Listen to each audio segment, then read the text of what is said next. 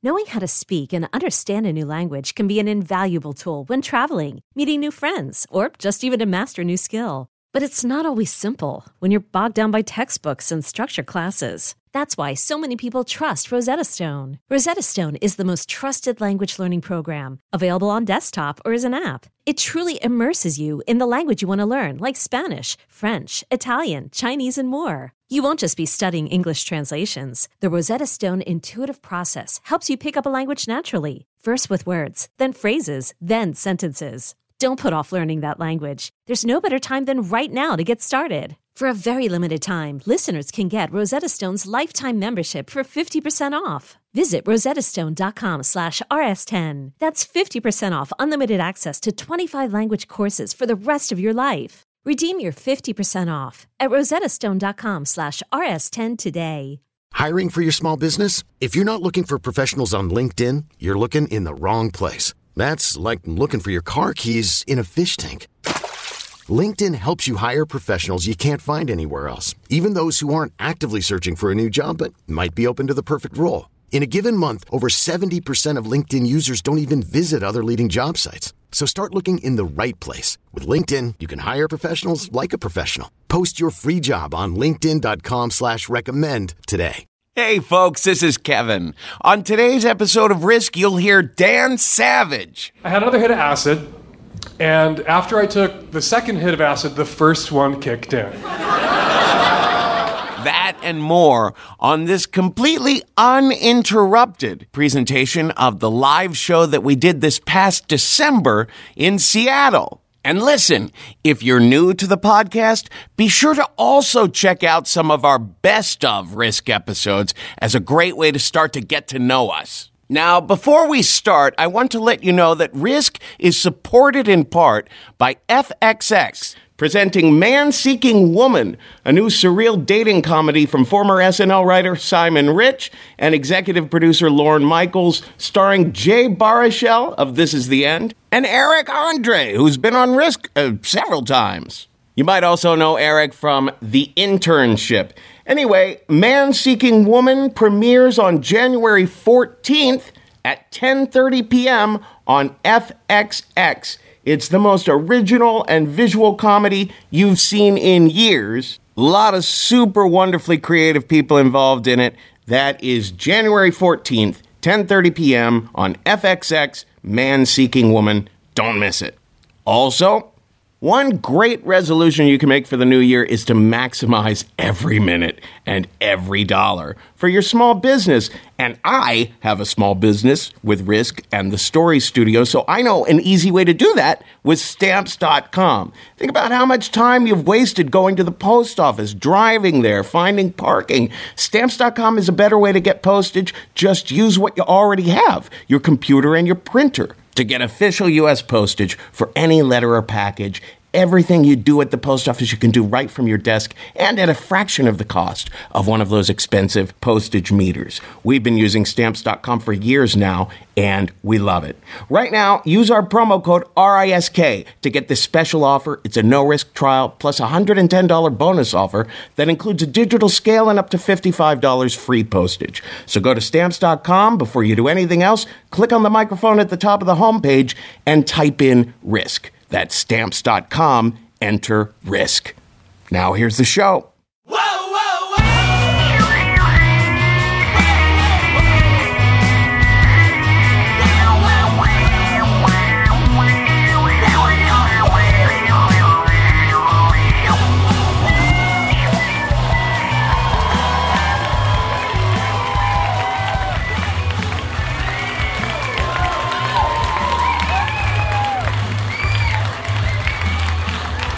How is everyone?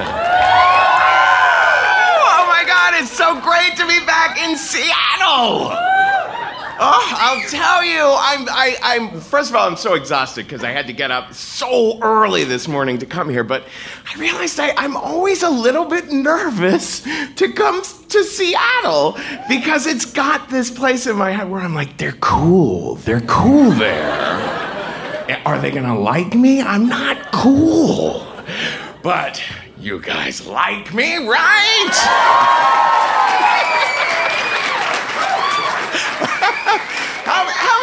people here are familiar with the Risk podcast? I like the obedient ones that raise their hands. For anyone who does not know the podcast, let me let you know what it's about. Let me give you fair warning.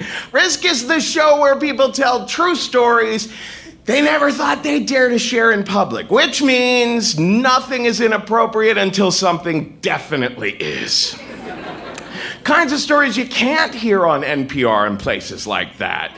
So, the show is going to be an emotional roller coaster ride. Our theme tonight is fucked up.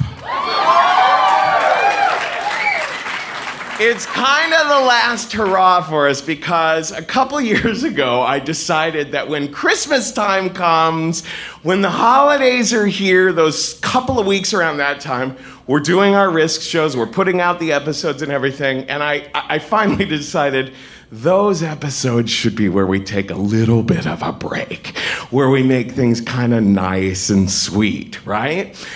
Because I remember just a couple years ago, he was like, oh, I've got the perfect Christmas story for Risk. My uncle once blew the heads off 3 guys in a crack den on Christmas Eve. I was like, oh, no. But we're not there yet. That's a couple weeks away. So this is the last hurrah of the year for us. Tonight is fucked up. And we've got Dan Savage sharing a story with us tonight. And we have 3 wonderful storytellers from right here in town, people who are fans of the show and pitched to us, and we've been working on these stories. It's really kind of a special thing. There really is a risk that some people don't know about in the show, and that is that some of these folks have never told a story live on stage in front of an audience before. They're going to come up and bare their souls, so be supportive. Show them the love. It's going to be a night of hilarious and shocking and scary and sad and all over the map.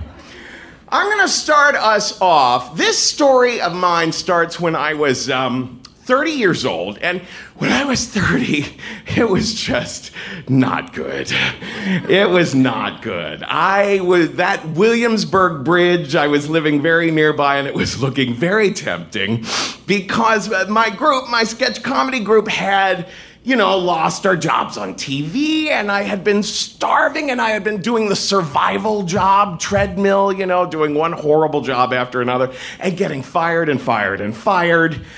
And finally, I got to this point where I called a friend of mine, my friend Claire, and I was like, I can't do cater waitering anymore because it's so demoralizing. When I started cater waitering, maybe a year after the state broke up, I thought, all right, this is really easy. An imbecile could do this. And I started doing it, and my friend Joe Latrulio, who's on Brooklyn Nine-Nine now, he was also a member of the state. I was like, Joe, this is an easy way for people who have no talent or skills to, make some money. And he did it for 2 days, and then he was like, Kevin, no one with any self-respect would continue doing this job.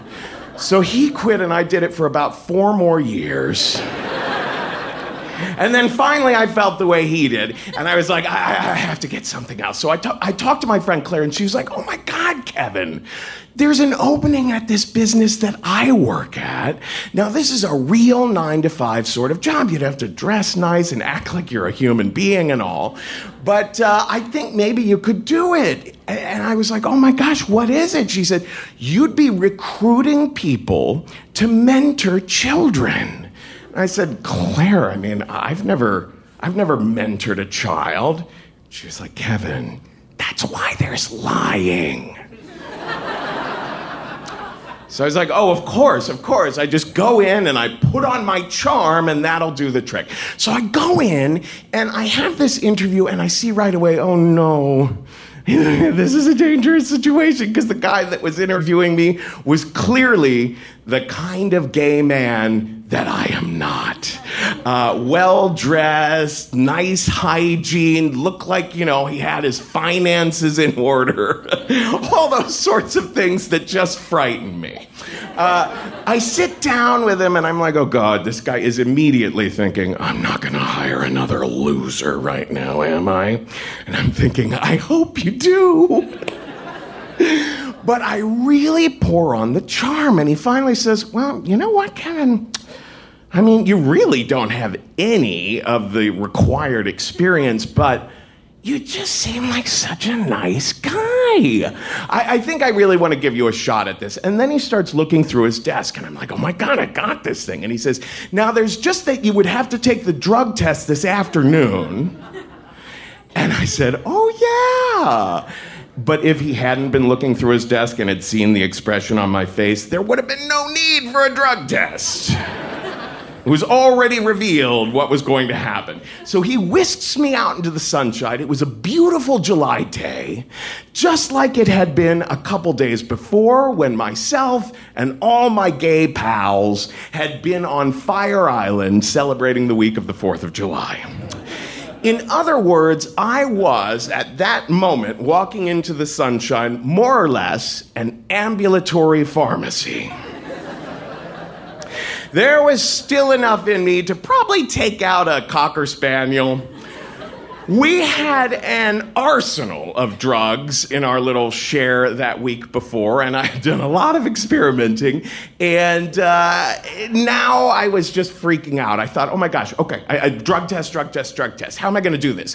I pulled out my little pad of paper in my pants, and I said, what I got to do is brainstorm on friends I know whose pee I could borrow, because, you know, I've got to have friends who don't do drugs ever. So I start getting ready to write down some names. And then I put the pad away because I realized, no, I do not have friends who don't do drugs. At that point in my life especially, if I knew people who didn't do drugs, I was staying away from them. So I thought, oh my gosh, wait. There's Frankie. Frankie was this little guy, this little Italian guy that I had a huge crush on, who worked in the catering company that I had just, been fired from. And I thought, oh my gosh, okay, Frankie is so straight-laced. Surely he doesn't do any drugs. I'll ask if I can borrow some of this pee. Now, it was a little odd because Frankie and I didn't really know each other that well, but he did know I had a crush on him. So, it was odd on top of odd, but I was like, look, I've got only hours to go. I've got to get this done today. So I went home, I picked up the phone, and I said, hey, Frankie, it's Kevin from catering. And he was like, to what do I owe the pleasure? I was like, oh, well, it's kind of a long story, but I was wondering if I could borrow a little bit of your pee. But it's for a totally good cause because I'd be helping children.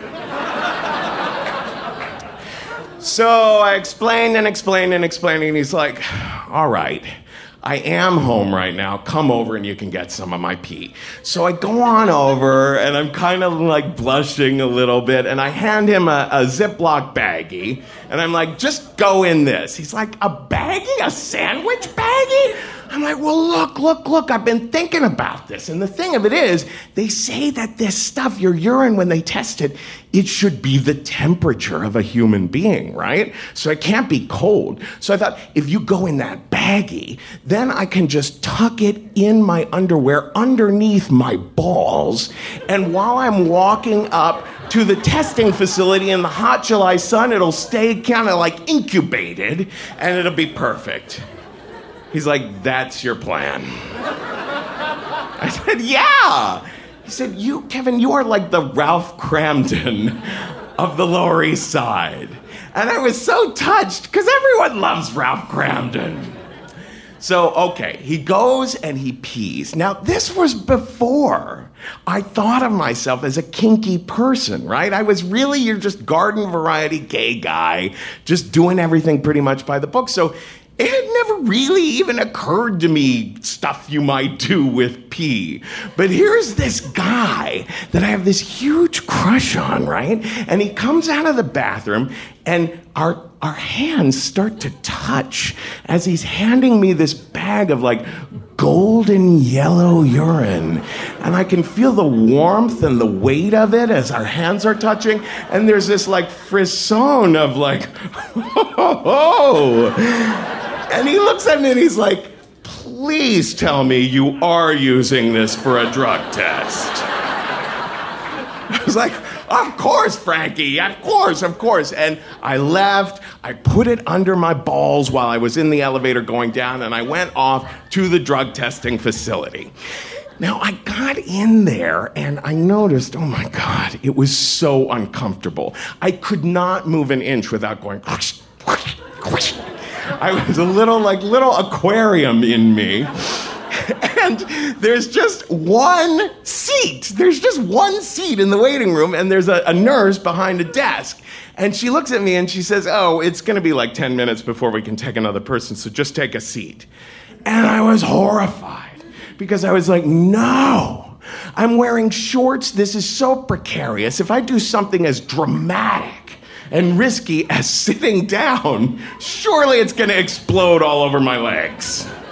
So I just got all like, I don't know what to do. And I said, oh my God, I forgot. I have another appointment. And I ran out of there. I got cold feet. And I went across the street to the J.P. Morgan Library. And I went to their bathroom, and I just threw the baggie in a toilet there. And I looked at it for a while, and it was just the most surreal and beautiful kind of sight. Because it was pee in a toilet, but protected by this little pillow. I was like, oh my gosh, that's like a surrealist work of art. And now I was like, so now they've got that and the Gutenberg Bible. So I left and I went back home and I thought, oh my God, I've got to call Frankie again. I've got to get this done today. And I had another idea. So I called him and I was like, Frankie, it's kind of a long story, but I need a little bit more of your pee. He was like, what are you doing with my bodily fluids? I'm like, no, it's just obviously that whole baggy thing, that was a terrible idea. That's like a Ralph Cramden kind of idea. Now I'm going to give you a test tube, right? And bring that over. And so I bring it over, I give him the test tube, and he says to me, don't tell me you were thinking of keeping this warm by putting it up your butt. And you know what? I was so happy he said that, because in fact, I had been thinking, maybe I could keep this warm by putting it up my butt. But now I had a little focus group from Frankie that would not be a good idea. So I'm like, yeah, that would not be a good idea. So I just put it in my pocket, and off I went again, back to the drug testing facility. This time, the nurse says, have a seat, and I'm like, will do. I sat down, and then she has me go in the bathroom. I pour it in the thing, give it to her, and she comes back in about a minute with a really flat expression on her face. And she says, sir, this urine is not the temperature of a human being. And I was like, what? Oh my God. Oh, this cold I've been having this week, it must be. She's like, no. Maybe you ought to go in there right now and try again. So I was stuck. I had nothing else I could do. I went in the bathroom. I peed in the cup. I gave it to her, and I went home. And now I got so nervous because I had placed so much hope on getting this job. I had no money. I was desperate for the rent. And I just started spending the next couple of days. She had said, it'll be about 3 or 4 days before this is done. So on the first day, I'm like, what should I do? On the second day, I'm like, oh, God, what should I do? And then at the beginning of the third day, I thought, you know what I should do? I should come clean. I should use the thing that I'm good at, which is honesty, to try to appeal to people's better angels. So why don't I write out a little script and call this guy, Scott, at the place and confess to him what I had really done and see how that goes. So I write out my little script. And the thing of it is, those things never work out that way, right? You write out your little script and then the person is like, hello, and you're like, fuck, I didn't know he'd say that. So I had it all planned, but in fact, it went out the window. I was like, Scott, I feel like I should say something to you about that whole drug test thing. He's like, uh-huh. I said, well, there just might be a little something that shows up on there. He's like, what is that? And I thought, well, he's another gay guy, so he should know what Fire Island is all about, right? So I said, well, me and my friends were all on Fire Island last weekend, and, I might have done a little bit of experimentation with a thing or two. I just wasn't able to do it with finesse. He was like what? I said, like marijuana. And he's asking me what the and is because I'm so not good at lying consciously. I'm great at lying to myself unconsciously. But that ends up making for good stories later on, right? So in a way, it kind of serves me. But at this moment, I'm like, oh, I just broke down. I couldn't lie. It was like a Pinocchio moment where I was just like, and, I don't know, the LSD, I guess. And, maybe there was there was the meth, of course, and ecstasy, sure. There's that stuff that's used to tranquilize cats, but... Actually, I had a rather spiritual time on that one. And he's like, okay. He said, I find this really disturbing and really surprising, Kevin. I was like, yeah, I'm sure. He's like, no, you don't understand. I find it surprising because I'm looking at your drug test results right now. Nothing showed up. I was like, uh-huh. That was the moment when I could be like, oh, just kidding. But no, he said, listen, Kevin, like I said, what you just said, I find it really disturbing, and I hope you cut that crap out. I was like, Scott, never again. He said, listen, you strike me as such a nice guy. I still want to give you a chance at this, but I'm going to be watching you. So come in on Monday, but promise me you'll cut that shit out, and let's see how this works out. I was like, oh my God, thanks so much, Scott.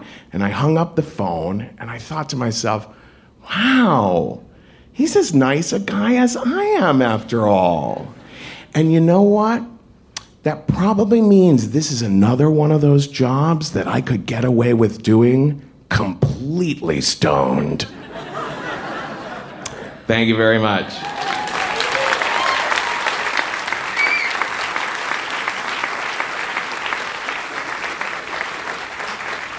All right, guys, I want to bring our first local storyteller up here. He has a podcast called Here Be Monsters. You can find it at hbmpodcast.com. Please welcome to the stage, Jeff Empman.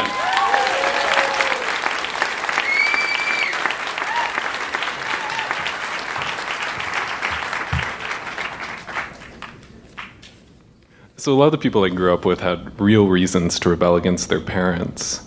Plenty of good reasons, and I had none of those, because anyone who meets my parents will first and foremost tell you that they're incredibly kind, polite, and rational. My mother was a teacher. She's retired now. My dad was a doctor. He's retired now, too. The second part, my dad being a doctor, will also become very important in the second half of this story. I got those first two traits pretty well from my parents. I was polite, and I'm kind. And the third one is the one that I chose to rebel against, albeit about 10 years too late, aka last summer. And kind of when I tell my parents this now, they roll their eyes at me, and under their breath they call me an idiot. I was sitting, it was a hot day, middle of last summer, and I was sitting in a psychic's living room, had my arms outstretched to her on the table like this, and there were a bunch of fans blowing at us really hard on the highest setting. And I was surrounded by doilies and cat figurines, and there's a TV on mute in the background. I think it was The View that was on, but I don't watch The View, so I'm not quite sure what it was. And my psychic, her name was Brenda. And I was looking at her, and she was looking at me right in the eyes, and I was saying to myself, I don't believe in this shit. But at the same time, it's really nice and reassuring just to have someone listen to you sometimes. Brenda was in her mid-50s. She had long brown hair, and she was wearing a shapeless sundress. And she had this kind of look on her face that was this like very feigned, caring expression. It's really forced. And she said, "What brings you here?" I said, "Well, I'm about to do something really, really stupid, and I need to know if I'm going to die today." And she started going into this like really scripted thing where she was talking about like my good energy, how I had good energy as a person, and how my chakras were lined up, and how the stars were in alignment, and how my body was in alignment. And at this point I started to just kind of drift off into my own world. And I found it comforting. I think anyone would. When I was 19, I came to my dad. I was really panicked. I found this lump in my arm. And I was sure that I had cancer and that I was going to die. My dad immediately calmed me down by telling me that, no, this thing is called a lipoma. It's actually really normal. Does anyone else here have lipomas? Yeah, a couple people know what I'm talking about. What he says, it's a tumor, but it's not cancerous. It's totally benign, and most people that have them have a couple of them in their body, and they just kind of grow over the course of your life. But, you find a lump in your body, and you think you're going to die. My dad told me this was totally harmless, of course, and I didn't believe him. So I went to a dermatologist and got a second opinion, said the exact same thing, and said, "Hey, I could cut that out of you. I'll charge you $1,000. And I said, "Fuck that." Over the course of 6 years, the lipoma grew and grew and grew. I started referencing him as Granddaddy because he was the first and the biggest. And Granddaddy was just kind of my little pal that tagged along with me to events. And in situations where I'd see people I know who were married fidgeting with their wedding ring, I would kind of tweedle it around in my arm and turn it around, and it wasn't painful or anything. It was just kind of there. It was about the size of a Tootsie Roll, maybe a little bit smaller, and about the same consistency.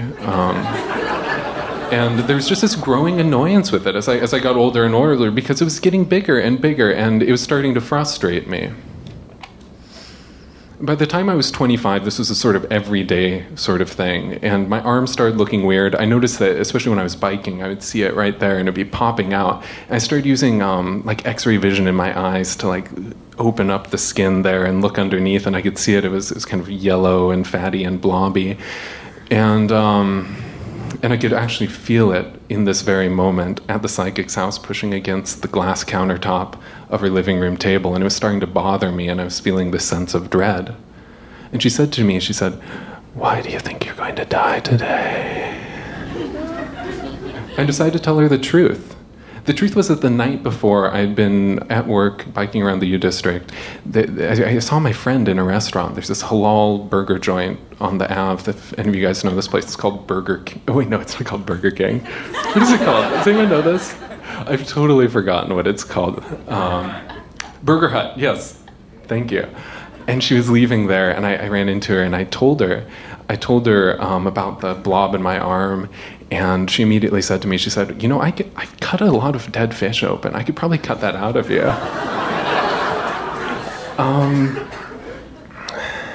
This was a friend of mine I really liked. She's a coworker. She moved away.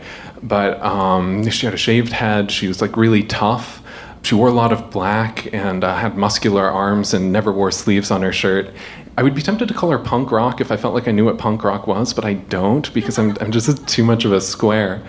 And she offered to take it out of me, and I said, absolutely, I would love that, not really thinking about what I was saying.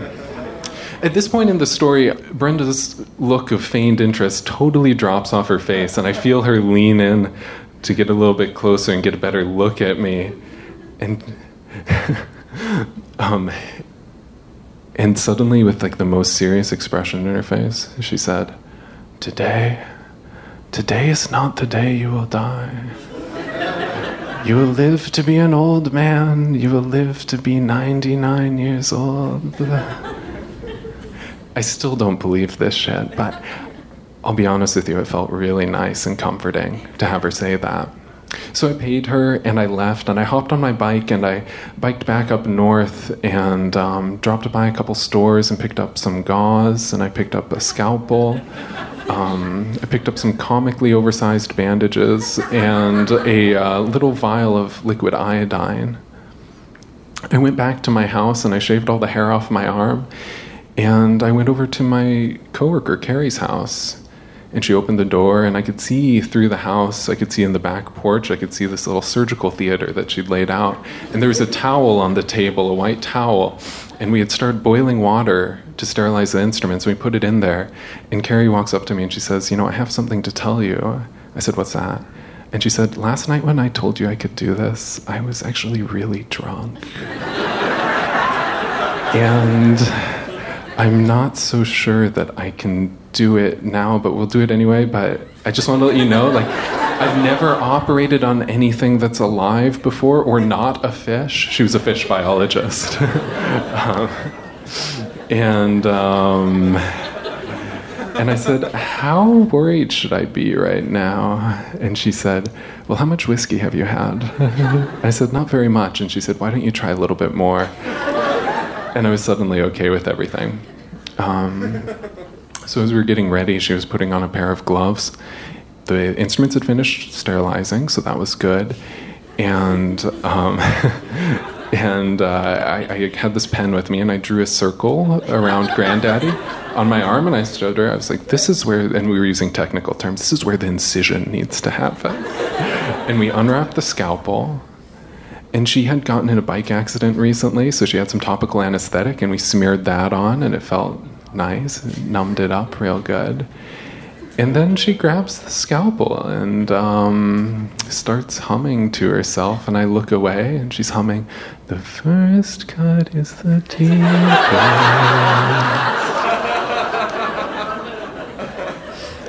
At this point, needless to say, time kind of turned into this jelly, amorphous blob that was as almost as blob-like as the blob in my arm. And the next hour and a half kind of washed by me in a strange, surreal way. I closed my eyes, and I felt this sharp, dull pain that was simultaneously moving through my body, and I felt the layers of my skin start to separate away from each other. And I felt that layer between where the topical anesthetic had seeped through my skin to the layer where it hasn't. And it was the most surreal experience I've had in recent years. There's this slow bleeding sensation, and she would wipe away with the gauze. And then it would bleed a little bit more, and she'd wipe away. It was very slow. It was very slow and controlled. And 30 minutes went by.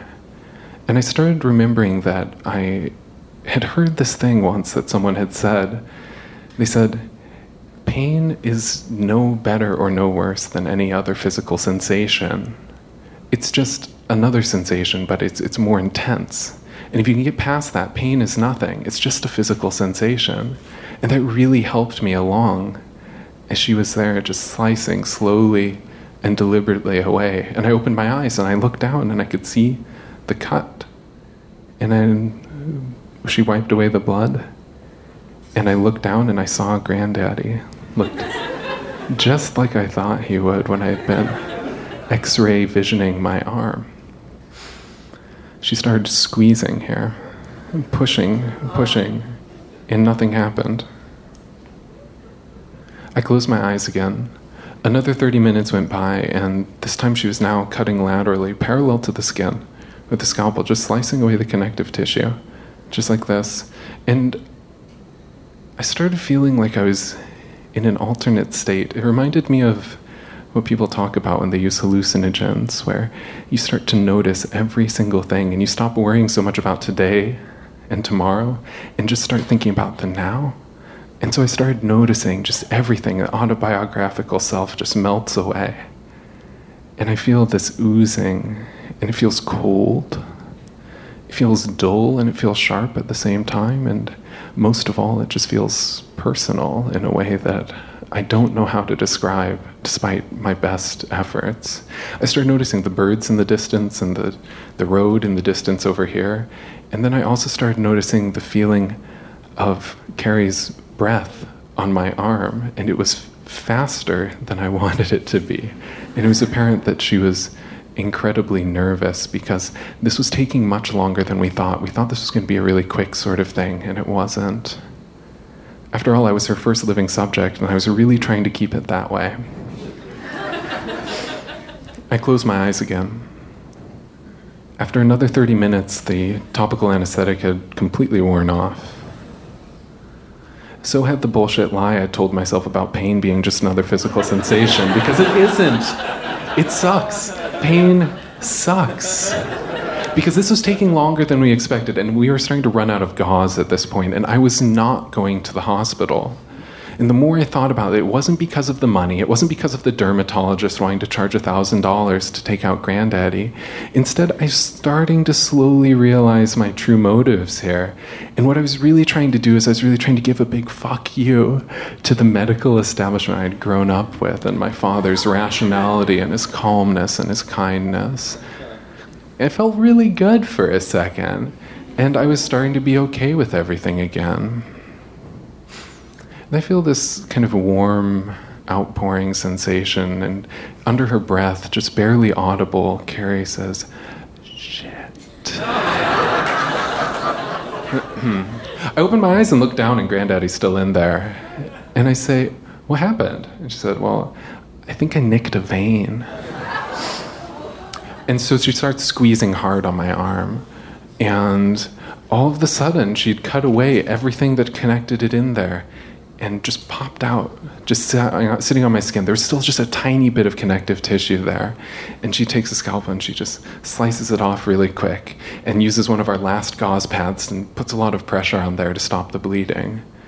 And I have this little jar of alcohol with me, isopropyl alcohol, and it's a little mason jar. I just plop it in there and screw on the lid really tight, like it's something I want to get rid of, you know. I look at Granddaddy, and like I said, about the size of a Tootsie Roll or a gummy bear, just sitting there, floating in the alcohol. And I look, and on one end of it, there's the tiniest little bit of a vein attached. And this little bastard had gotten into my bloodstream and latched onto my body, and that explains why I bled so much at the very end of it. I looked into Carrie's eyes for the first time in several hours, and I could tell that she was more than just a bit freaked out. That feeling that you get, that shaking feeling you get when you're coming down off of adrenaline. And I said, "How bad of an idea was that?" And she said, "That was a terrible idea. I'm never doing that again to anyone else, and anyone would be right to call us idiots."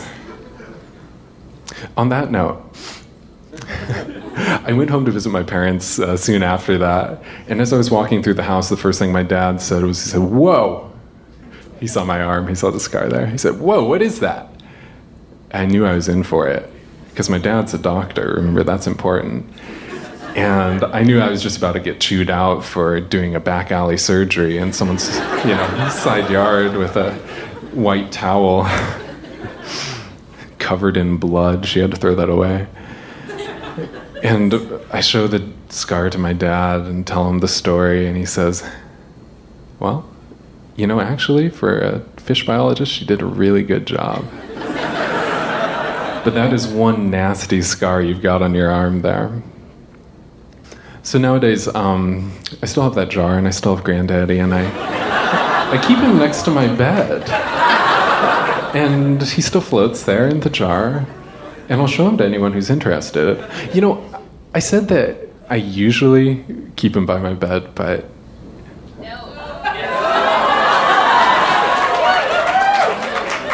There it is. If any of you guys want to see this after the show, I'm around. Needless to say, I didn't get gangrene. I didn't even get infected, which I'm incredibly thankful for. But in the meantime, until I find another participant for my studies, I'm done with the teenage angst, late onset teenage angst, and I'm also done with scalpels. Thanks so much, guys.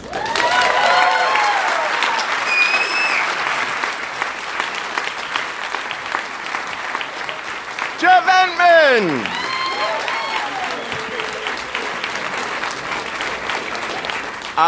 So I think we all learned something. You should probably be a little bit skeptical about your psychic if she talks like a dead person in a Japanese horror movie.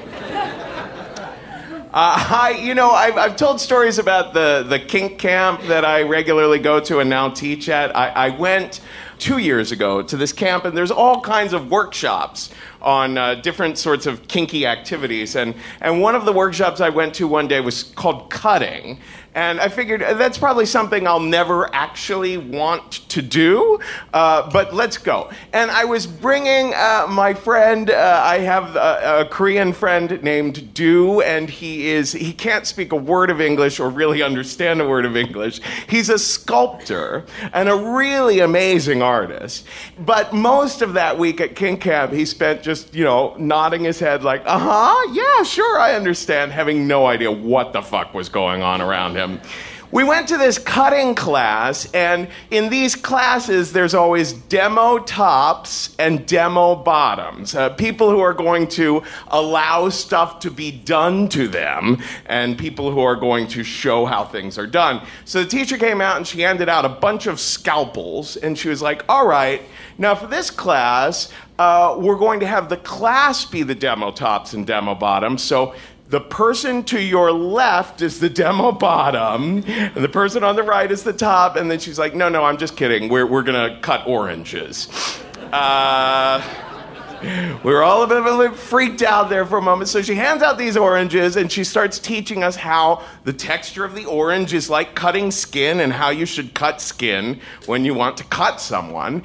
And everyone was really struggling with it. She was like, all right, cut a straight line. And we're all like, oh, gosh, this is kind of difficult to get it straight. And then she's like, all right, now cut a triangle. And I'm like, oh, my God, this is torture. I can't, I'm just botching this orange, right? And then she wanted a square and then a circle. A circle, I thought, oh my gosh, forget it. I'm done with this class already. And everyone had a tough time with it. And then Du, my friend, the sculptor, who really didn't understand what we were doing there in the first place, holds his up, and it's Picasso's Woman at a Mirror. We were all like, what the fuck? He was just there for sculpture class, and he got an A. All right, I'd like to bring up our next storyteller. We met a couple of years ago. She shared a gorgeous, gorgeous story for me that we recorded together. And so it was a real honor to be able to work with her again. She's just a lovely, lovely storyteller. You can find her at leahkropp.com. Please welcome to the stage Leah Kropp.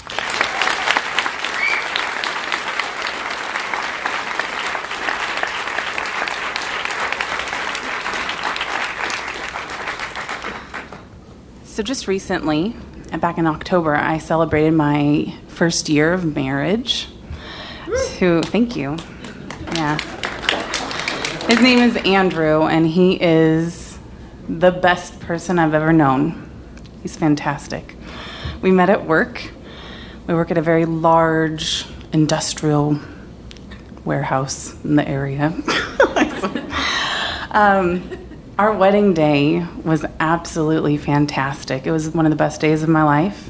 It was filled with dance and love, friends, family, music. It was wonderful. We've been together for 4 years, and we actually have 2 children, an 8-year-old and a 7-year-old. I think you will notice that the math doesn't quite add up there, but I say it that way because he truly is a wonderful father to my children. Even though they might not be biological, he really loves them from day one, and they love him in return, and I'm so lucky to have that. So our wedding was on a Saturday, and we did not plan a honeymoon. Kind of running low on funds after planning a big party like that, and running out of vacation time. So we were just business as usual when it came to Monday. Back to work I go. And I'm at work, and I kind of just happened to think to myself, shouldn't I have had my period? I think I should have, yeah.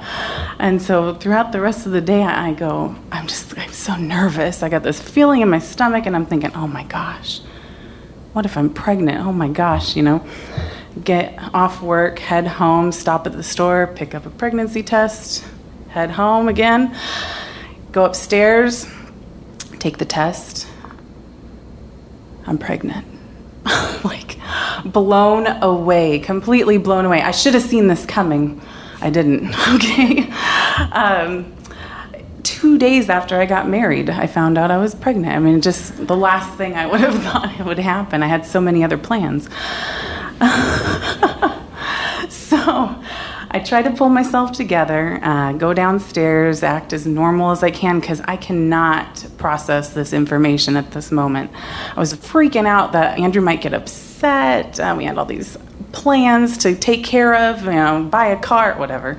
So boring, but I get through dinner, get the kids in bed, go upstairs, and my heart's just racing, and I go, we need to talk.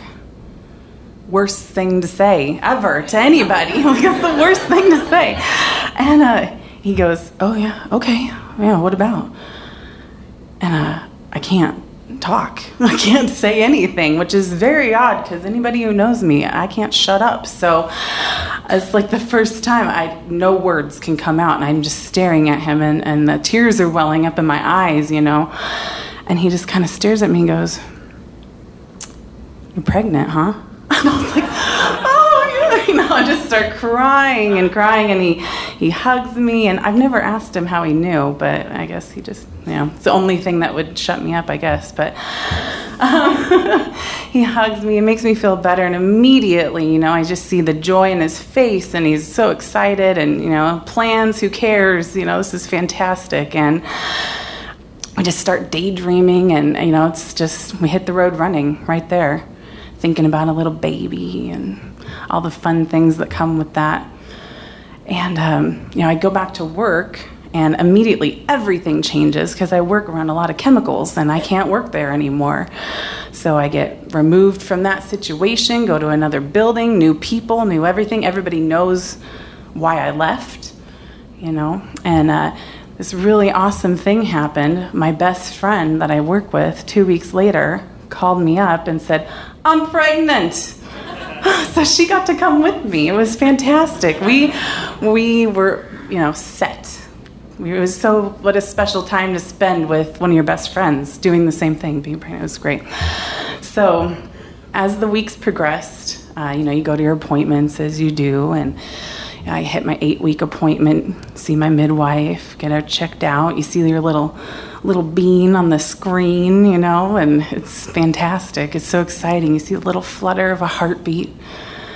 And I just remember telling Andrew, I'm so happy you get to see me pregnant and do this, because as cheesy as it sounds, this is what I was born to do. Like, I rock at this. I'm so good at it.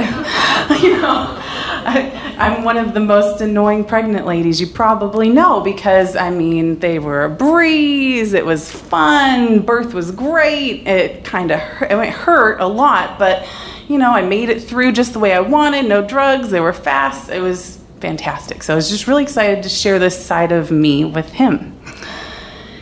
And we get to our 13-week appointment, and I'm really excited about this one, because now we should be able to hear the heartbeat. It's big enough now. Finally, we can hear it, not just see it, And I really want to see Andrew's face. I don't know if it's special for everybody, but it's really special for me at that moment, this is real. And my midwife puts the little Doppler wand on my belly, which puts the goo on first and then puts it on my belly. And we listen. We don't hear anything. So she moves it. It's little, right? It's hard to find. Moves it around, and nothing. She moves it again, and there's nothing.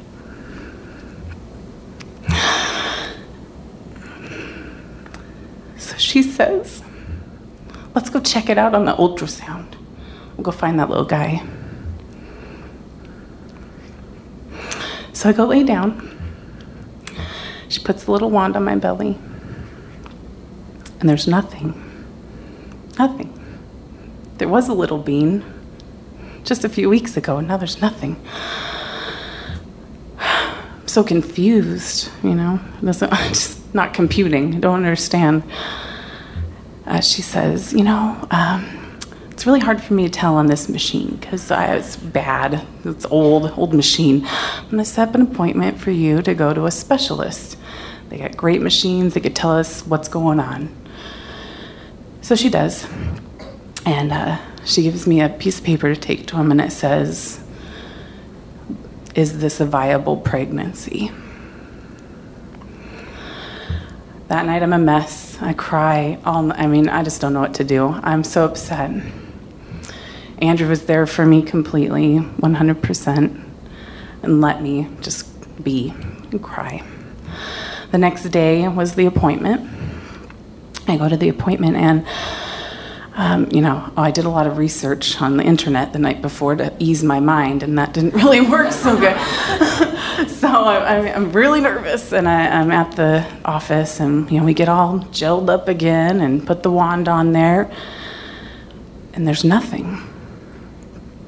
So the text says, let's do a different kind of ultrasound. There's a transvaginal one, right? They have a different wand, go up and in, check it from the bottom, right? Check it by the cervix, okay? She does that, and look at the screen, and I see it. I see his little foot. And I see his body and head. And we're not breathing. I think I'm not breathing. She turns on the heart rate monitor, and we're all just so quiet because I just want to hear that heartbeat. And I don't, because there is none. So she tells me to get dressed, and I do. And I ask her, what does this mean? I know what it means. Tell me what it means. She says, I can't. I'm sorry, I'm not qualified. The doctor's got to check the scan and get with your midwife, and she'll get with you. So I go home. A couple hours go by, and my midwife gives me a call. Tells me that we did lose the baby. And, here's the next steps. Here's a doctor you can go see. And honestly, that was so traumatic that that's going to have to be saved for another night.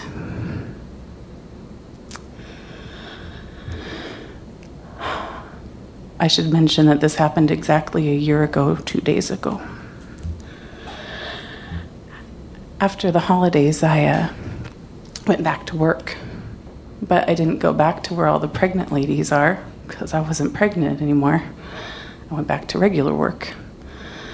And everybody's, hey, Leah, oh my God, how you doing? How's that little baby? And I have to tell them, I lost the baby. And they freak out, like their faces are, oh my God, what did I do? What did I say? Oh my God. So I find myself comforting them. It's okay, it's all right, it happens, don't worry about it, it's okay. And try to change the subject,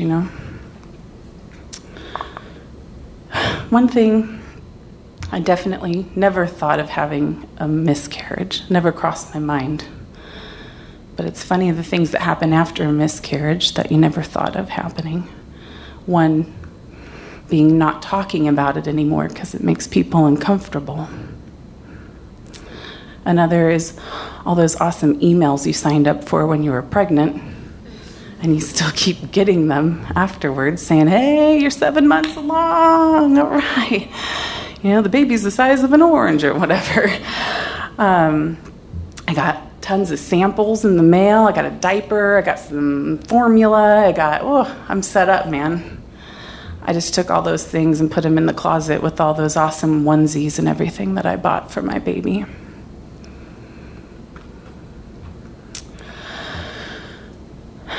The funny thing is, I looked all over those websites to try to find that button that says, stop sending me this shit, my baby died. but that doesn't exist. I can't find it. Not there. They keep sending it to you. I try to take everything in stride, and I believe everything happens for a reason. I have no fucking idea why this happened. I still don't. But I try to turn it into something good. And I took my passion for pregnancy and labor and how much I enjoyed all of it, and I turned it into a seedling of a career. On the side of my regular job, I became a doula.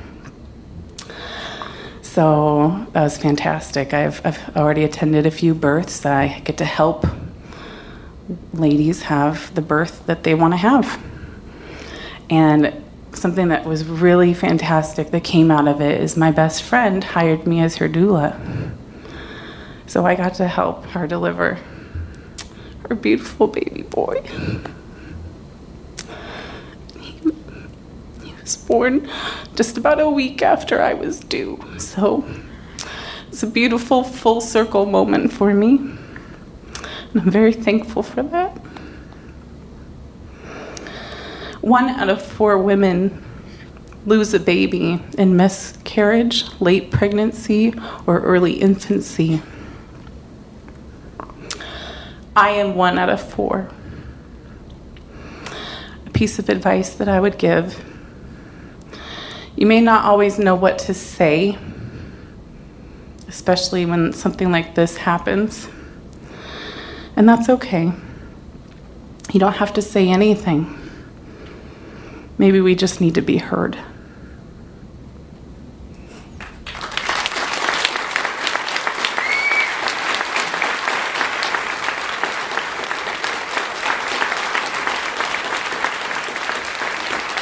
Leah Cross!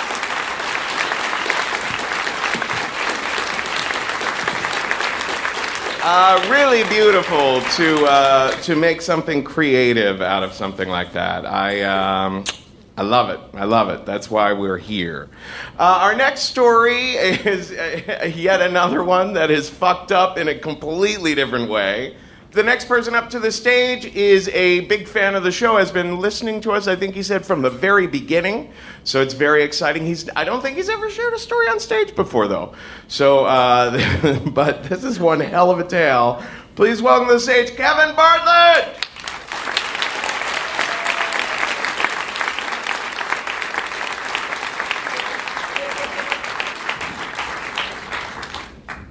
In 2003, in Jalisco, south of Guadalajara, a fight got started over a horse. It was actually a fight over the debt that was owed of a horse.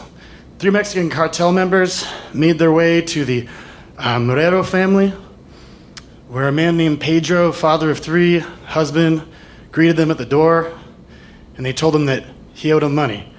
He tried explaining that he already paid for the horse, but the scene quickly got ugly. A 9-year-old Pedro and his 6-year-old daughter Maria looked over their mother's shoulder as the scene escalated from an argument to shouting to explosions. A bullet left one of the cartel members' guns, entered Pedro's eye, exploded out the back of his head, and he crumpled on. The explosion caused their mother to jump up and run over to come cradle her dying husband. The cartel members shot her in the back of the head and then fled the scene. The explosions caused a 2-year-old girl that was sleeping in the other room that they didn't even know was there to start crying. And instinctively, 6-year-old Maria ran to cradle her sister, while Raul watched as a pool of blood expanded and enveloped his parents and everything he knew at that point in life. The neighboring community, fearing that the cartel members were going to come back and execute the only witnesses, the children, put them on a bus and sent them to Tijuana, where years ago, someone that had grown up in the village had started becoming a smuggler up there and had been sending money back to the village, making him something of a hero at this point, or at least a hope.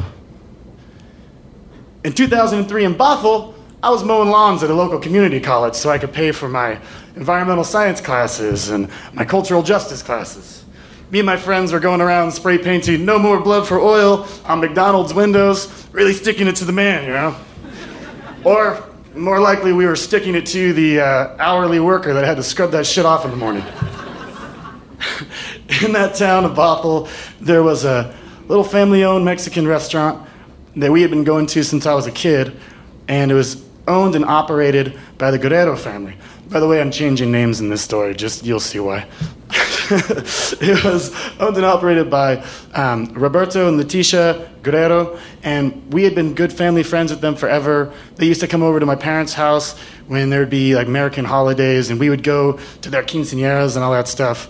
So when Raul told me the story of what was happening to his little nephew and nieces, and asked me if I'd be willing to help him drive down to Tijuana and bring them back, I said, absolutely.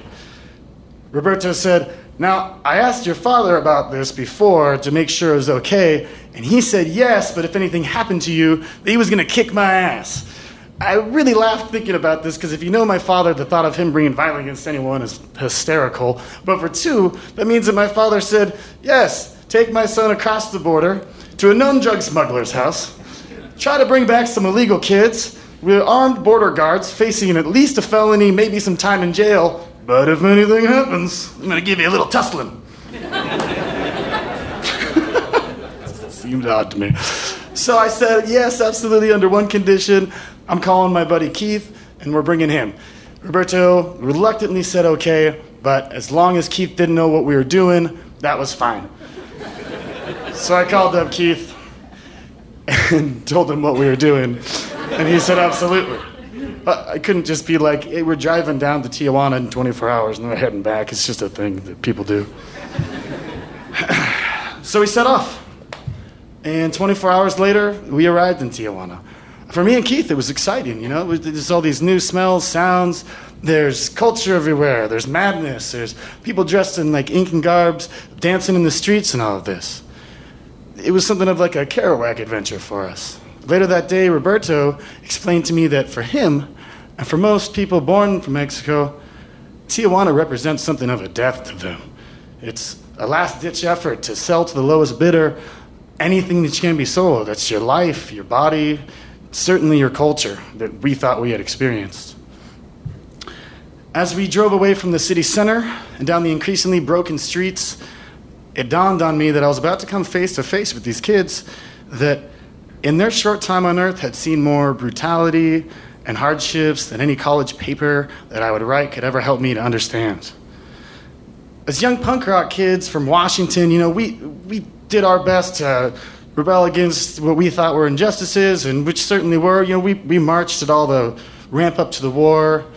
We flyered and spray painted. We caught tear gas at WTO. All of these things which felt very immediate and important and real, and they were, and you know, but suddenly here I was, and fuck, here we were pulling into a smuggler's house, and I thought, this is real. A 40-year-old gentleman, smiling, waved us in, who I assumed to be the smuggler or dealer, whatever he was. I didn't ask too many questions about that. And next to him was a 9-year-old boy who looked like he hadn't slept in weeks, a 6-year-old girl who looked terrified, and a 2-year-old playing with a ball and laughing because she was too small to know any better. So we got out of the car. Me and Keith looked at each other, and then we smiled to everyone. We didn't speak any Spanish. They didn't speak any English. And we all just kind of nervously smiled and nodded our heads. And then we looked into each other's eyes, and then we looked away. The plan was simple. Roberto had a son also named Roberto who was 9 years old. So we were going to take Raul, and Raul was now going to be Roberto. And then we had come down to get him from Roberto's sister, who had been taking care of him during the summer so that he could get in touch with his roots, because that was important to Roberto. And then her 2 little daughters, the little girls, we were going to bring them back up to America so they could spend time with their uncle and see what that was all about. Seemed easy enough, I suppose. Roberto coached Raul on what his new name was, what his birthday was, where they lived, tried to get this kid to really fit the character. And on the side, me and Keith kind of coached each other. Once again, I thought, fuck, this is pretty real. I said, remember, Keith, you don't know anything about the situation that's going on here. He kind of smiled and turned his head to the side and said, what's going on here? Yeah, thanks. Perfect. With that, we took off. You know, when me and Keith were kind of looking at the situation and understand that for us, if we got caught, which was something we very much knew could happen, it was an adventure. It was also a cause for us to grab onto. Maybe we'd get caught. Maybe we'd make it through and like be heroes. Maybe we'd get caught and spend some time and finally be able to prove and show that we were willing to put our money where our mouth was. But just 20 feet away were 3 kids who didn't have that option or the luxury of having that sort of a stance on their situation. For them, it was life or death, and they had just seen death. Eventually, we got to the borderline. It was hot. It was an August day. It was a Saturday. It was slow moving. For the first time, I started to get really excited and then really sick and then excited and sick, and this just went back and forth. And we tried to keep the mood light in the car, but Raul began to shake and shake more visibly, staring straight ahead the closer we got to the border. Roberto tried to lighten him up, tussling his hair, talking to him in Spanish, kind of poking his side, but it wasn't really getting through. We couldn't get him out of his head. The next thing we knew, we were next. My stomach muscles and my chest were tightening so much, it was pushing my ribs into my lungs and it was making it hard to breathe, but all I could think of is what is happening to poor Raul up here, everything he's just seen, and now what we're about to go do. And then we're there. The squat, fat officer comes over, looking already annoyed, and in a slight drawl just says, "Roll down the windows." So we roll down the windows, and he sort of surveys the scene. He looks and he sees this 40-year-old Mexican man with a 9-year-old Mexican boy in the front seat, and then in the back he sees 2 white kids and 2 little girls, and an odd expression came over his face as he tried to figure out what in the fuck was going on here. He said, "Let me see your papers." So we gave him the papers, and he studied them hard, and he studied us, and he looked at the papers, and then his face actually relaxed, and it looked like it was going to work out. He leaned in to hand them to us, and then kind of stopped, looked at us all one more time, and he said, "What's everybody's name?" Well, kind of all on top of each other, we said our names, except for Raul, of course. So he kind of honed in on him. He stuck his head in the car a little farther. "What's your name?" Raul just shook and stared straight ahead. So in Spanish, he said it one more time, "What's your name?" And Raul, in a shaking voice, said, "Roberto Guerrero?" The officer shot his head back and said, "Was that a fucking question? What's your name?" "Roberto Guerrero." At this point, he turned to Roberto and he said, "What in the fuck's going on here? How come this kid doesn't speak any English? How come he doesn't know his name?" Roberto said, "Well, I sent him down to stay with my sister." And he said, No. The child paper you just gave me said he was born in the United States. You don't forget English because you spent the summer with your sister. Why don't you go over there?" And he pointed us to the detention line. As soon as we got there, they pulled the kids out.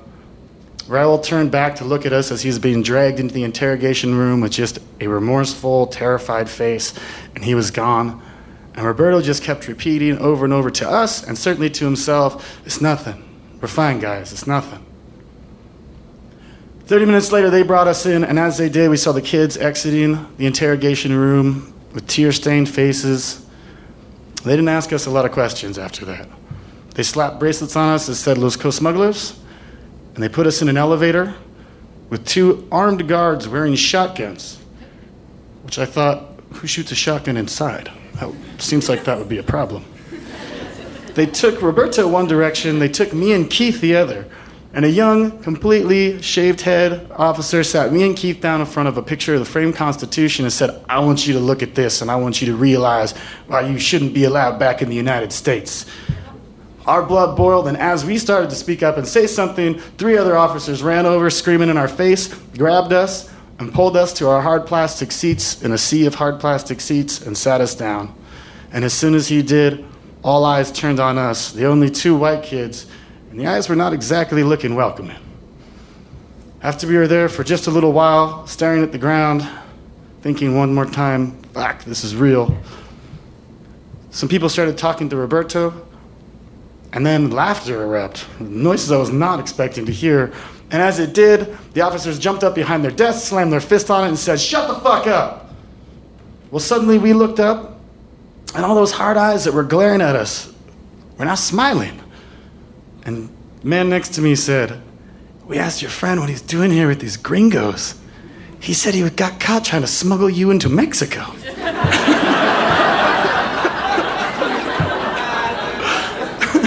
He said no, but he told us what happened. Good looking out. And suddenly, everyone wanted to tell us their story. So I heard stories of people that were in desperate situations, trying to find a better life for themselves or bring their brother across. People that didn't really have an option. I mean, here we certainly had an option. We were doing this for adventure and for a sense of justice. Everyone else that was in there was doing it because they had to. It seemed like that was their only way that they were going to make a better life for themselves or any sort of life.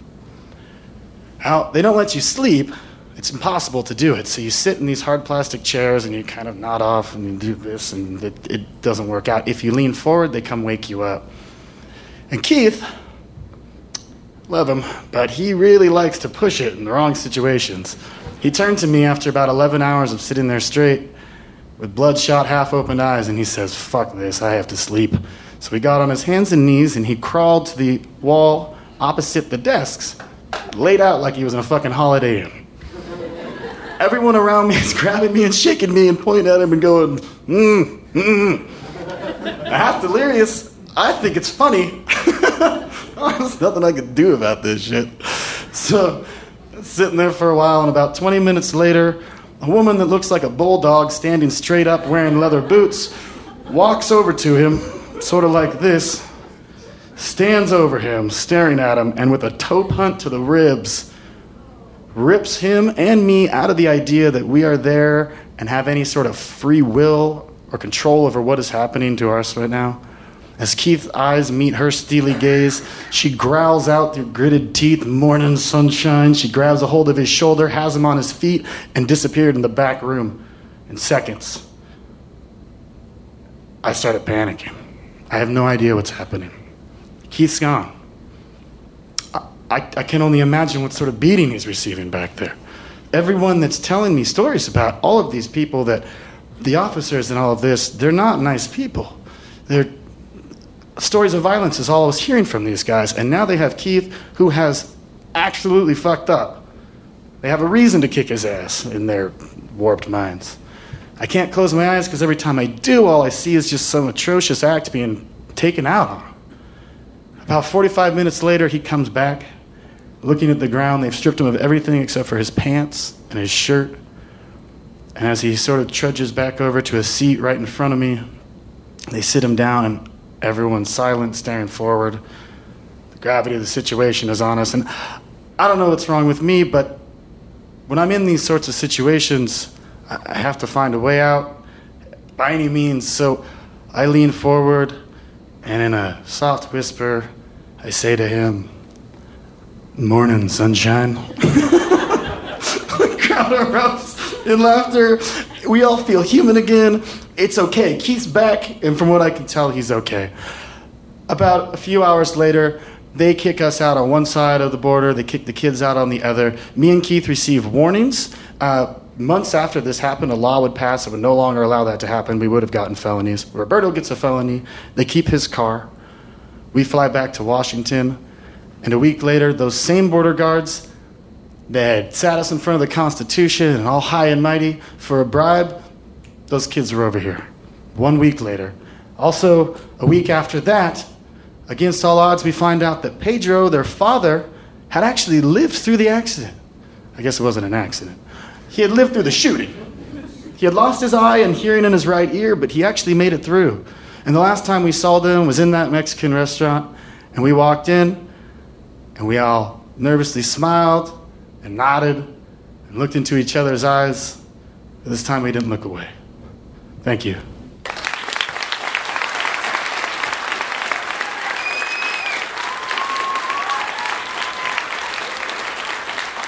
Kevin Bartlett!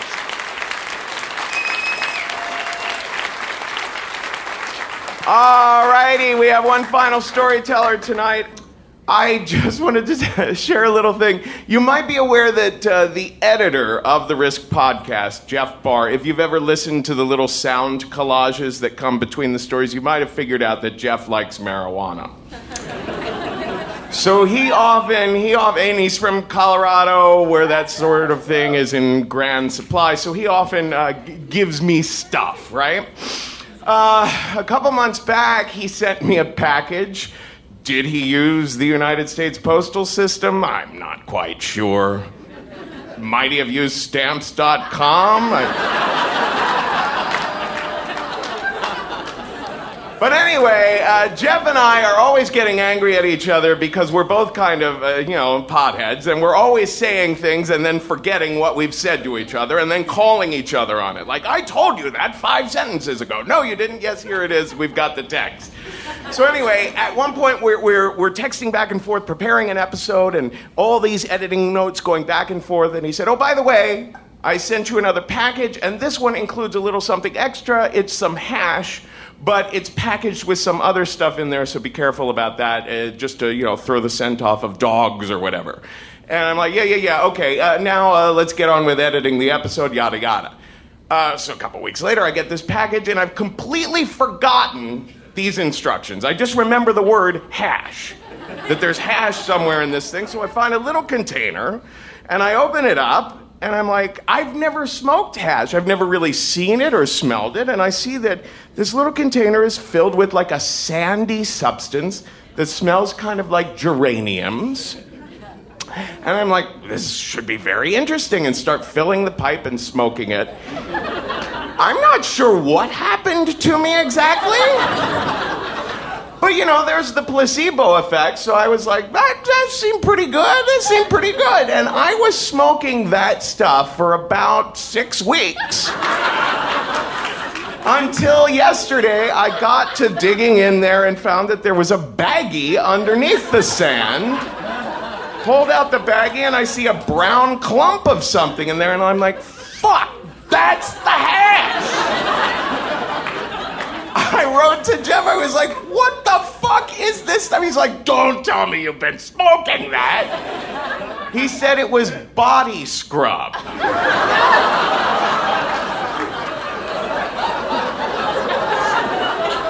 I was so upset at him and so upset at me and then upset at him again. And finally I was like, all right, there's only one way to calm myself down and make all this better.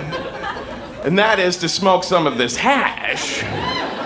So I got good and stoned out of my mind. And then 5 minutes later, Dan Savage calls me to review his story, which is all to say that Dan's story is going to be as much of a surprise to me tonight as it probably will be for you. Dan Savage, everyone!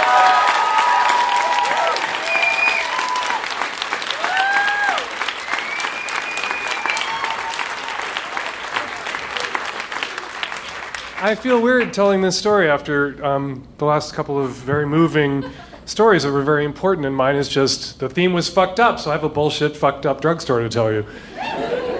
I did acid in college. I did everything, most things in college. I didn't smoke pot for the first time until I was 36, and I haven't stopped since. But I just sort of did a little bit of drugs in college, and I took acid in college with my friend Maureen, and we were at the Krannert Center for the Performing Arts. We just had this amazing, huge lobby with these sort of striped Carrara marble walls and this parquet inlaid flooring that went on for an acre, and this paneling, and we did acid in the lobby, and we just hung out there until the walls were kind of moving a little bit, and the floors were going like this, and sort of Escher-ish lizards were coming out of the parquet, but just very subtle, and you kind of had to look. And we would look at each other and go, yeah, if I concentrate, I can see shit, right?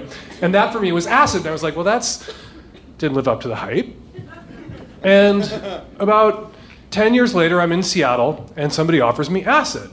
And I thought, they were supposed to, have something else for us, but they didn't. They offered me acid, and I was like, yeah, well, acid's kind of boring, but okay, whatever. I'll have some acid. So I had a hit of acid, and about 45 minutes later, we're getting sort of the Escher effect, and like things are moving just a little bit, and I'm going like this. I'm like, yes, I can feel it. And I think, okay, acid. This is what I remember. And they were like, is it good? And I was like, yeah, it's okay. It's sort of subtle. And they were like, what, do you want another hit? And I said, okay, sure, I can handle double this. Because it's nothing. This is nothing. And so I had another hit of acid.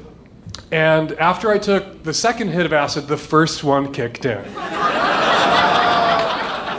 And suddenly, like, the floors were opening up and the walls were collapsing and people were melting and things were turning inside out. And I had the presence of mind to realize that the second hit of acid couldn't have hit in, like, those 2 minutes. So this was just the first fucking hit of acid. And I was in for it. And I'm not a big fan of hallucinogens. I'd never done mushrooms before. I'd never done acid since that one time in college. I did acid and stopped, never did it again. And so I'm like, holy fuck, I'm really fucked. And here's this detail I've omitted. I was in drag in a gay bar on Halloween. And I was the MC, host, and judge of the costume contest at midnight. And since I was the host, I'd gotten there at about 9 o'clock. So I'd had that first hit at about 9:05. And the second hit at about 9:45. And so by 10, I was like fucked up on acid. And by 10:30, I was fucked up on acid. And just in a terrible way. Like, I was not having a good time, but I was also trapped. I couldn't leave. I'm a workaholic. Like, I had a job to do that night, and I couldn't leave. And even if I wanted to leave, I couldn't find my way out of the bar. And, of course, you know, they tried to put a microphone in my hand, and it's like it was the bar owner who gave me the acid. So it wasn't like it was his bad. He fucked up his own night at the bar.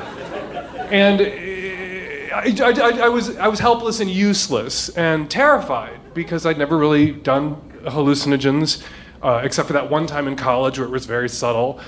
And no one had told me that in the intervening decade, acid had either gotten so much stronger, or we really weren't getting very good acid in the cornfields in downstate Illinois in 1985. And so word spread through the bar that I was fucked up on acid, which is why I didn't make any sense, and why I looked so scared. And it was like waving a red flag in front of 100 faggy bulls. Because then people wanted to fuck with me. Because I was fucked up on acid. And they were in Halloween costumes. And what could be more fun than leaping out at me, or running up to me, or just standing in front of me staring? And it got to a point where I couldn't trust the floor would be there anymore. Like, it was scary. I had the presence of mind to know I was standing at that place that you'd read about that people don't come back from.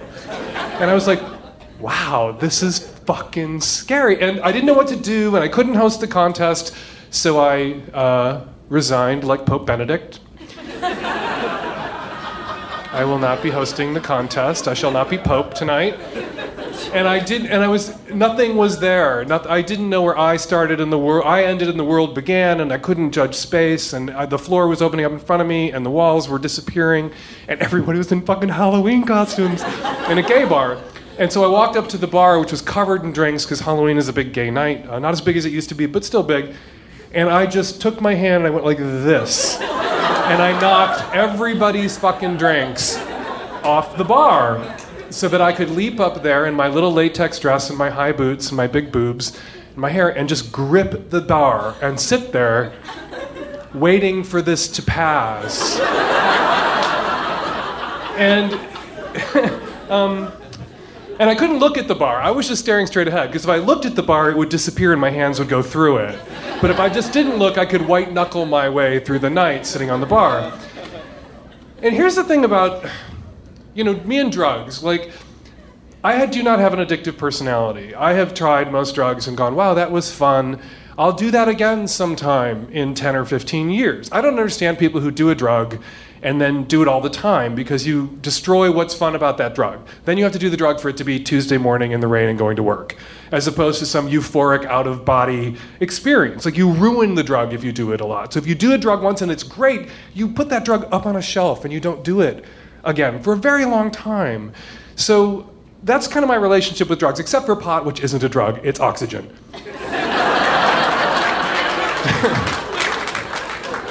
Enhanced oxygen techniques, that's pot.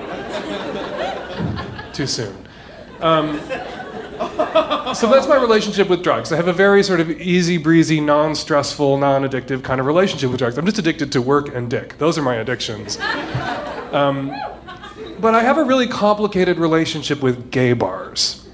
I've never felt comfortable in gay bars. I remember going into the first gay bar I ever went to, the Bushes on Halsted Street in Chicago when I was a teenager, and it felt like passing through an airlock. There were 2 doors. It literally felt like, 2001. You're going through this airlock and your ears popped when you got inside because for the first time in your life, everybody was like you and you weren't behind enemy lines trying to pretend and pass, and you weren't scrutinizing yourself for evidence of gayness that might give you away. You could relax. And that lasted about 11 minutes, that feeling of relaxation, before I realized that rather than being scrutinized by my peers and my parents and my siblings for evidence of gayness, I was being scrutinized by other gay people for evidence of hotness or wanna-fuck-you-ness. And that scrutiny, that male gaze thing that women rightly complain about, is really suffocating. And I don't react well to it. I'm really a spaz about it.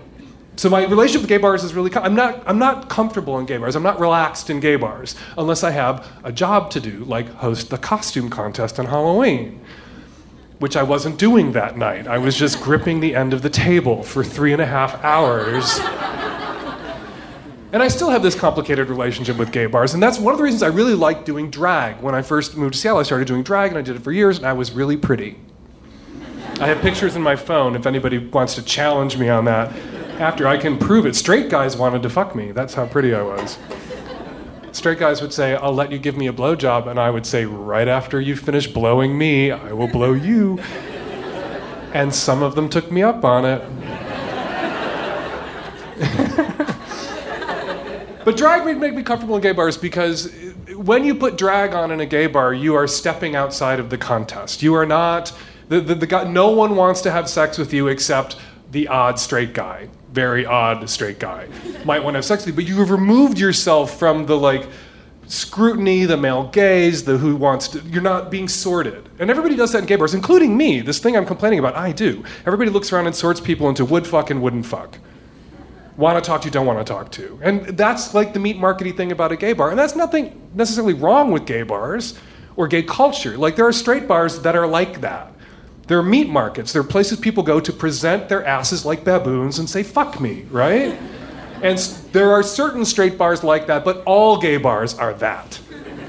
Because gay people who don't want to go to a gay bar like that go to a regular bar. They go to the straight bars that aren't straight meat markets, which are actually everybody bars and regular bars. But, you're presenting your baboon big red ass in a gay bar all the time, unless you're in drag. And it's like putting on a Roman collar, what putting on a Roman collar used to mean, which was, I'm a celibate and I'm removed from the sexual contest. Now, of course, it means I fucked your kid.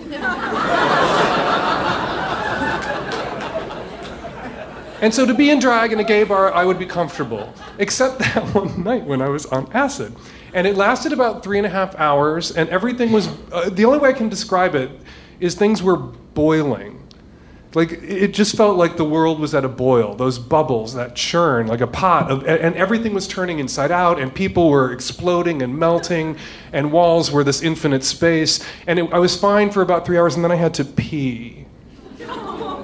And when you can't feel the end of yourself and the beginning of the rest of creation, that thing you have to do where you release to urinate is very difficult. And at this point, my roommate, Tom, thank God, he was such a great guy, had showed up at the bar and found me. And this is pre-cell phones, because I couldn't start texting people in a panic to come save me. Tom came and found me, and I said, I have to pee, but I can't find the bathroom or my penis. And I don't want to pee here on the bar. And the bartenders are already really mad at me because when I did this, I knocked I don't know how many glasses into the ice chests where they shattered. So Tom carried me to the bathroom and stood me in front of the toilet and pulled my pantyhose down and my latex skirt up and held my dick and pointed it at the toilet and stood there holding my dick for the 40 minutes it took me to let go and pee into this toilet.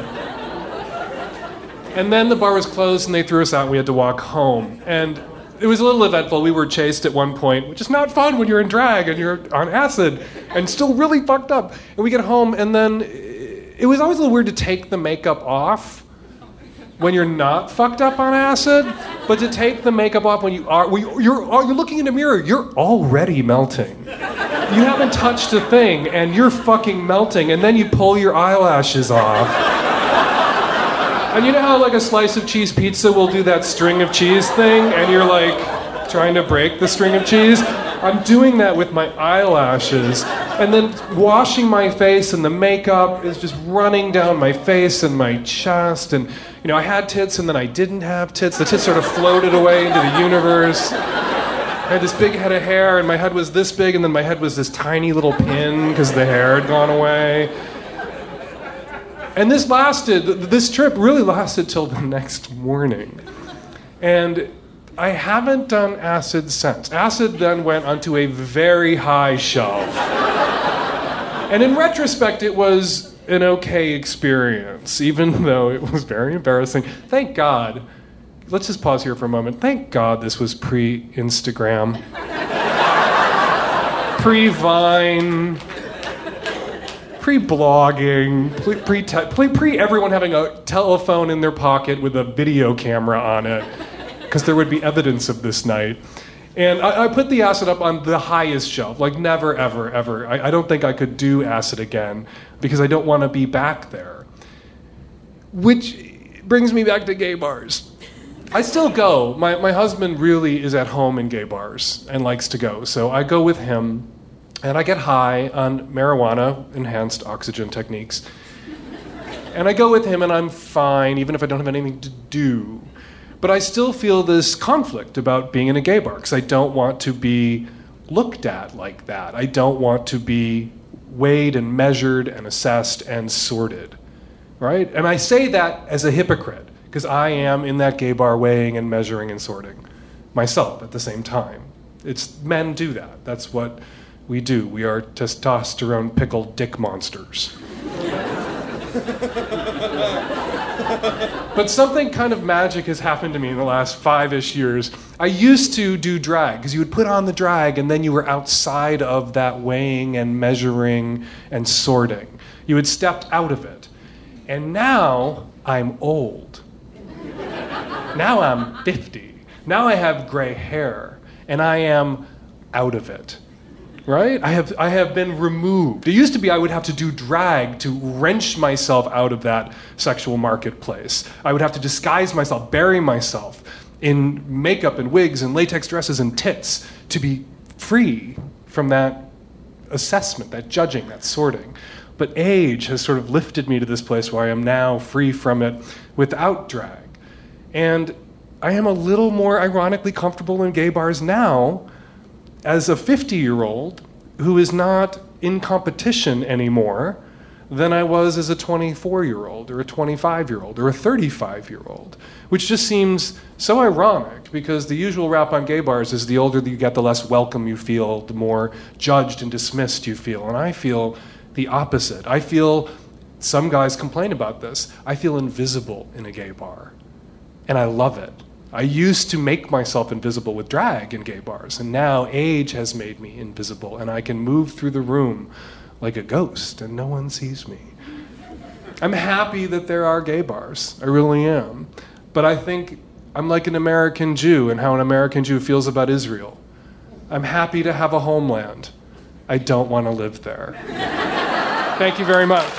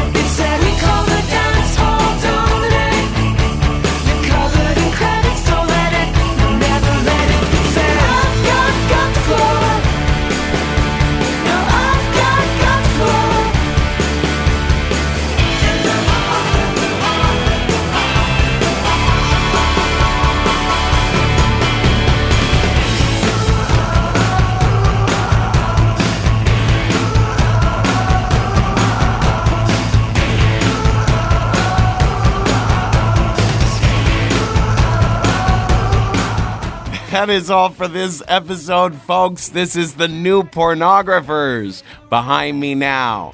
And listen, Risk is live in New York City and in Los Angeles every fourth Thursday. We're at the Pit in New York on January 22nd, and we are at the Nerdist Showroom in Los Angeles on that same night, January 22nd.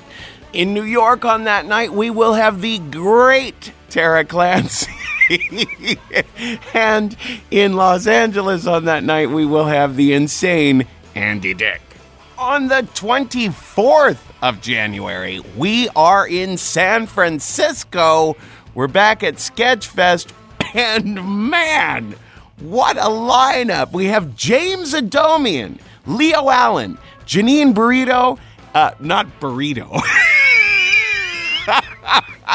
Brito, and Dominic Dierkes and DC Pearson. Great lineup on January 24th in San Francisco. Come out and see us. Then finally on February 6th, we are in the Chapel Hill, Carborough area. But don't just come, pitch us. We still need stories. The theme is mad love for that night. So if you live in Chapel Hill or Carborough, my goodness, pitch us your stories. You can go to risk-show.com/submissions and let us know your craziest mad love stories. Love for anything or anyone. And finally, if you like what we do, please spread the word. Get on Twitter, get on Facebook, both places. We're at Risk Show. And on Twitter, I'm at @TheKevinAllison. You can find everything you want to know about Risk at risk-show.com. Keep in mind, we are a Maximum Fun podcast, and we're part of this wonderful network, the Maximum Fun Network. We're listener-supported there, so if you like what we do, please donate. Go to MaximumFun.org/donate and become a member or make a one-time contribution today, and be sure to earmark it for Risk. Folks, today's the day. Take a risk.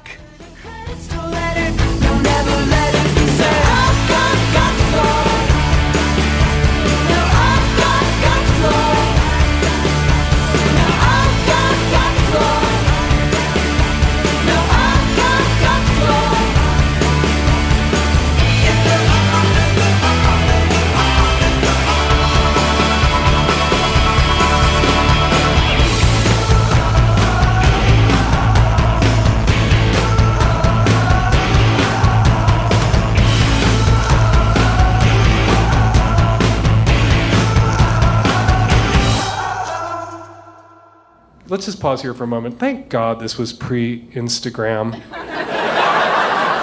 pre-Vine, pre-blogging, pre-tech.